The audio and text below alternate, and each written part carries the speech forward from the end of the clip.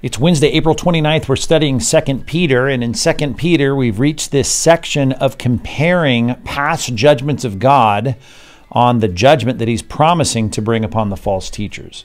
So let's take a look at this, 2 Peter chapter 2, and I put on the screen verses 2 through 5, and you remember we're talking about many will follow there. Who is the there? That's the false teachers. Sensuality, the way of truth blasphemed, they're greedy, talking about the false teachers, they're going to exploit you if you're not careful. That's what this warning is all about. And then he really pulls out the stops here by talking about the condemnation from long ago, right? And we didn't really deal with that phrase too much. We probably should have, but we're going to unpack it today and tomorrow. The idea of all of the past judgments of God. It's like God is consistent in doing this in the past, and it's not idle. Litotes, with the idea of it's personified and it's not idle. That means it's revving up, and their destruction is not asleep. That means it's awake, and as I jokingly said, it's getting its shoes tied, and the judgment is coming, the personification of judgment. Now here's our passage for today, which is kind of difficult, so let's think this through with an open mind here. For if God did not spare angels, and he did not spare angels when they sinned, but cast them into hell. This is one word right here in the original language, Tartaro. We get the word Tartarus from it. If you've studied angelology or eschatology, even perhaps you know that word Tartarus, another word for hell. And he committed them, that's the sentence, to chains, that's something of permanence, to gloomy darkness, which, by the way, is a good description of God's judgment. There's no lights for partying, there's no friendship, there's no hanging out. It's gloomy, it's dark, it's isolated, and they are kept there until the judgment. So there's something bad in this judgment now that is going to await the final judgment. And then we'll get on to, he didn't spare the ancient world. This is what we call the antediluvian world, the pre-flood world, but he preserved Noah, and then we get on to all that. But we're going to try and deal with verse 4 here, which is thorny and complicated. But let's start with this. He did not spare angels. Now the whole point is God judges false teachers, and he will judge them. And though you don't see it now, it's not idle and it's not asleep. That judgment is coming. So he goes back to judging angels. Now, there's got to be two kinds of judgment that's in view here. Ultimately, all angels that have rebelled are going to be judged. I should note out, I guess, looking at this passage, angels. Jesus talked about the devil and his angels. All the angelic class, which are not meant to be embodied or enmeshed in human material, I shouldn't say human material, physical material. They're just like us in the sense that they have intellect, emotion, and will, and yet they're not bound by the material things as we are. When they fall, we often call them, the popular word for that is demons. But here we're just reminded of their class, their angelic beings. Well, the angelic fall, when you look at the judgment of God in casting demons angels out of heaven. I mean, the most extreme example of that, of course, is the beginning of sin in the universe, the beginning of the rebellious angels. And we have two passages that refer to this. And I say that because though the scholars may look at this and debate this, I just want to point out a couple of things. I'm going to deal with not sparing angels when they sinned. Well, when did angels sin? Well, it all started here according to Ezekiel 28. Now, the parallel, and I got two passages here in Ezekiel 28. I wish we had time for all of it, but we don't here in these 15-minute segments. But the word of the Lord came to me, and here comes Ezekiel, Son of man, say to the prince of Tyre. I just want you to compare that here. Son of man, raise a lamentation over the king of Tyre. So like we see in these intertestamental books during the Babylonian captivity, the books of captivity, which are Ezekiel and Daniel, there's a lot of talk about the angelic work in geopolitics. I say angelic work, there's both good angels and there's evil angels or demons, and you see that in the geopolitics of Daniel in particular, and quite a bit of detail. And you also see it here in Ezekiel, not that you don't see it in other places, but you see that there's something going on that is a difference between the word prince and the word king. And so you have all this discussion here about the deification of a person who is called here the Prince of Tyre. And his heart is proud, and he thinks he's a god, and he sits in the seats of the gods. He has all this authority, he has all these people that are sitting there before him. And though he's probably known as in the place there, the ancient Tyre up north in Israel, north of Israel, this foreign classic enemy of Israel. He's probably known as the king because he is the king. This is my understanding of this text. But then here is a word that is describing something else.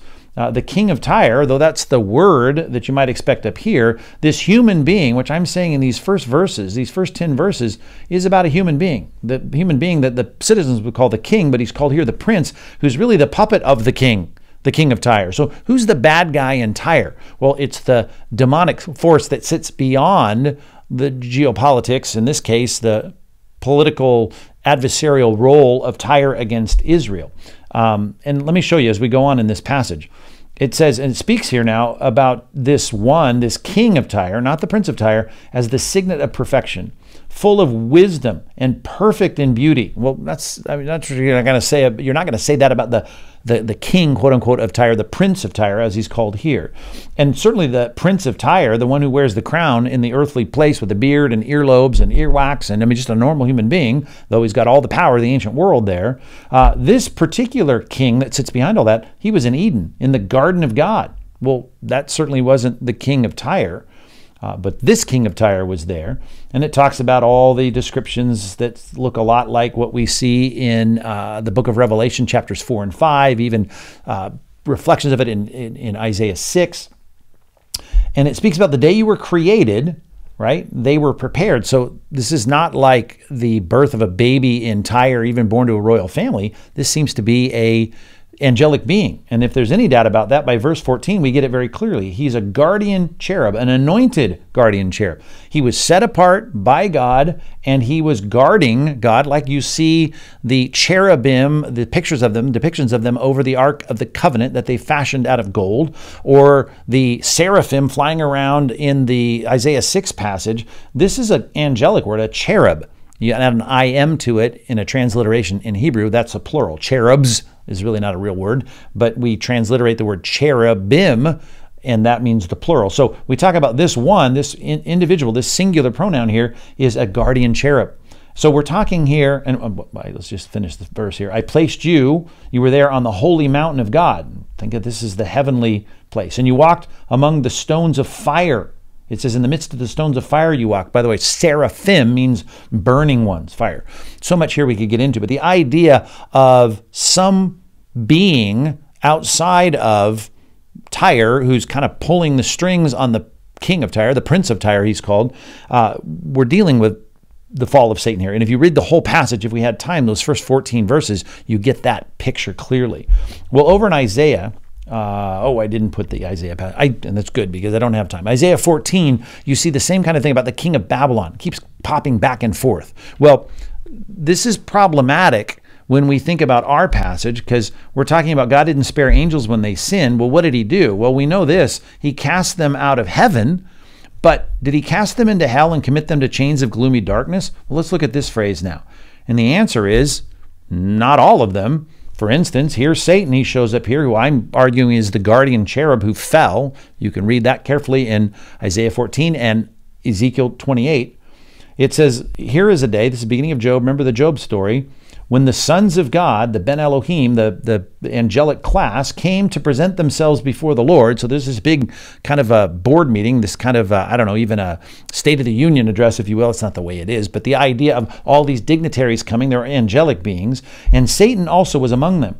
And the Lord said to Satan, from where have you come? And Satan answered the Lord, saying, from going to and fro on the earth and walking up and down on it. So I'm out there perceiving information on the earth, and you can't get any clearer than that as you kind of contrast, you contrast it with this. Chains, there's permanence there, committed them, there's a sentence, and they're in darkness, and they're kept there until judgment. Well, this is a complete opposite of that, right? This in no way equals that. So this is different. And of course, the story continues on. And the Lord said to Satan, have you considered my servant Job? And God is boasting about Job, and then we have the whole book of Job. My point is this can't apply to all the angelic beings because not all the angelic beings are chained up and kept until the judgment. But we do see one day Satan himself will be chained up, and here's 1,000 years in which he's going to be chained up in the millennial kingdom, I call it, we call it. People who understand this the way I do call it. he says, verse 1, I saw an angel coming down from heaven holding in his hand the key to the bottomless pit. There's the word the abyss, abuso in Greek, the idea of bottomless pit, or sometimes it's transliterated the abyss, and a great chain. There's the idea of permanence. And he sees, or at least, confinement into custody. He sees the dragon. Who are we talking about here? The ancient serpent. Who's that? The devil, Satan. Can't even be clearer than that. We're talking about this, in my mind, the guardian cherub of Ezekiel 28. And he bound him. There's the idea again, the chains idea, and committed them or bound them. Bound him for 1,000 years and threw him in the pit and shut it and sealed it over him so that he might not deceive the nations any longer until the 1,000 years were ended. So and he's going to be released at the end of the 1,000 years. So there's something going on in the angelic class where you got a lot of them, if not most of them, that are free to roam around and do their work in this world. But then they're going to be chained up during the millennial kingdom. Well, apparently some are already chained up. He cast them, past tense, into hell and committed them, past tense, into chains of gloomy darkness kept until the judgment. Matthew chapter 8. Look at this passage with me. Matthew chapter 8. You know this passage. In the Gadarenes. Here we go. When he came to the other side, to the country of the Gadarenes, 2 demon-possessed men met him coming out of the tomb. So we're talking here, maybe I'm not a great translation of demonizomai in Greek, but the idea of a demon-caused passivity, and that's why he's acting like not himself, coming out of the tombs, he's living among the tombs, so fierce that no one could pass that way. And behold, these demons, which we'll find out here is plural, they say, what do you have to do with us, O Son of God? So we're talking here about a scene where the demonic spirits that are inhabiting this and causing passivity in this person, this demoniac of the Gadarenes, they are now saying to Christ, have you come here to torment us before the time? Okay, so there's a judgment that's coming, but there's a punishment, a torment that's going on. Guess what? Probably in gloomy darkness, and there are some demons that are committed there. And they said, we don't want to go there. Now, a herd of pigs was feeding at some distance away, and the demons begged him, saying, if you cast us out, you know where we don't want to go? We don't want to get cast into hell here, Tartarus, and committed to gloomy chains of gloomy darkness. Instead, send us into the pigs. If you're going to send us out, but don't send us here. So we know Satan is roaming out to and fro, and not until the millennial kingdom is he chained up, and then he's going to be loosed, and then he's going to be chained up eternally. And here you have the demons in this passage. You have those demons saying, well, we don't want to go to this place. So what are we dealing with here? What are we talking about? In 1 Peter, remember we're dealing with 2 Peter. In 1 Peter chapter 3, look at verse 18.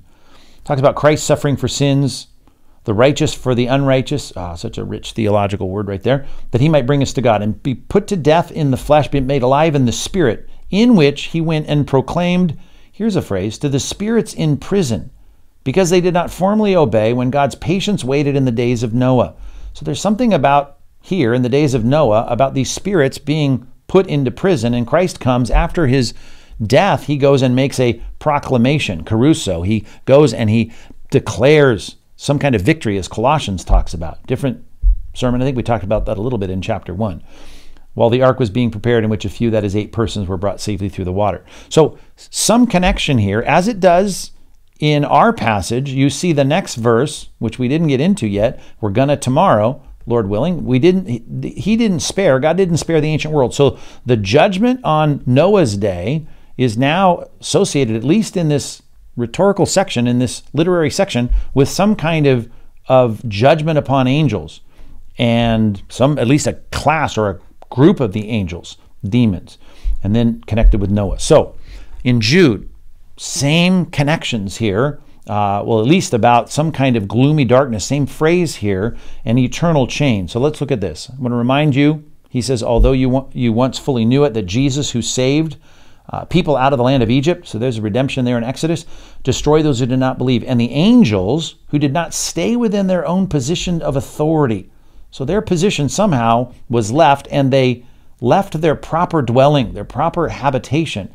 He has kept, here it is, in eternal chains under gloomy darkness until the judgment of the great day. Sounds a lot like the demoniac, or the demons within the demoniac there in the Gadarenes, and it looks like our passage here, gloomy darkness, of course, and some kind of being kept, just as it was in Sodom and Gomorrah. Now, no mention of Noah here, but the idea of some kind of angelic class that is bound. So what most people do is they run to Genesis 6, and I wish I had a half an hour for this particular Bible study, but people will say, well, it looks like there's something going on here, because even as we saw in Job, there's our phrase, Ben Elohim, which referred to the angelic class over in Job, which often does.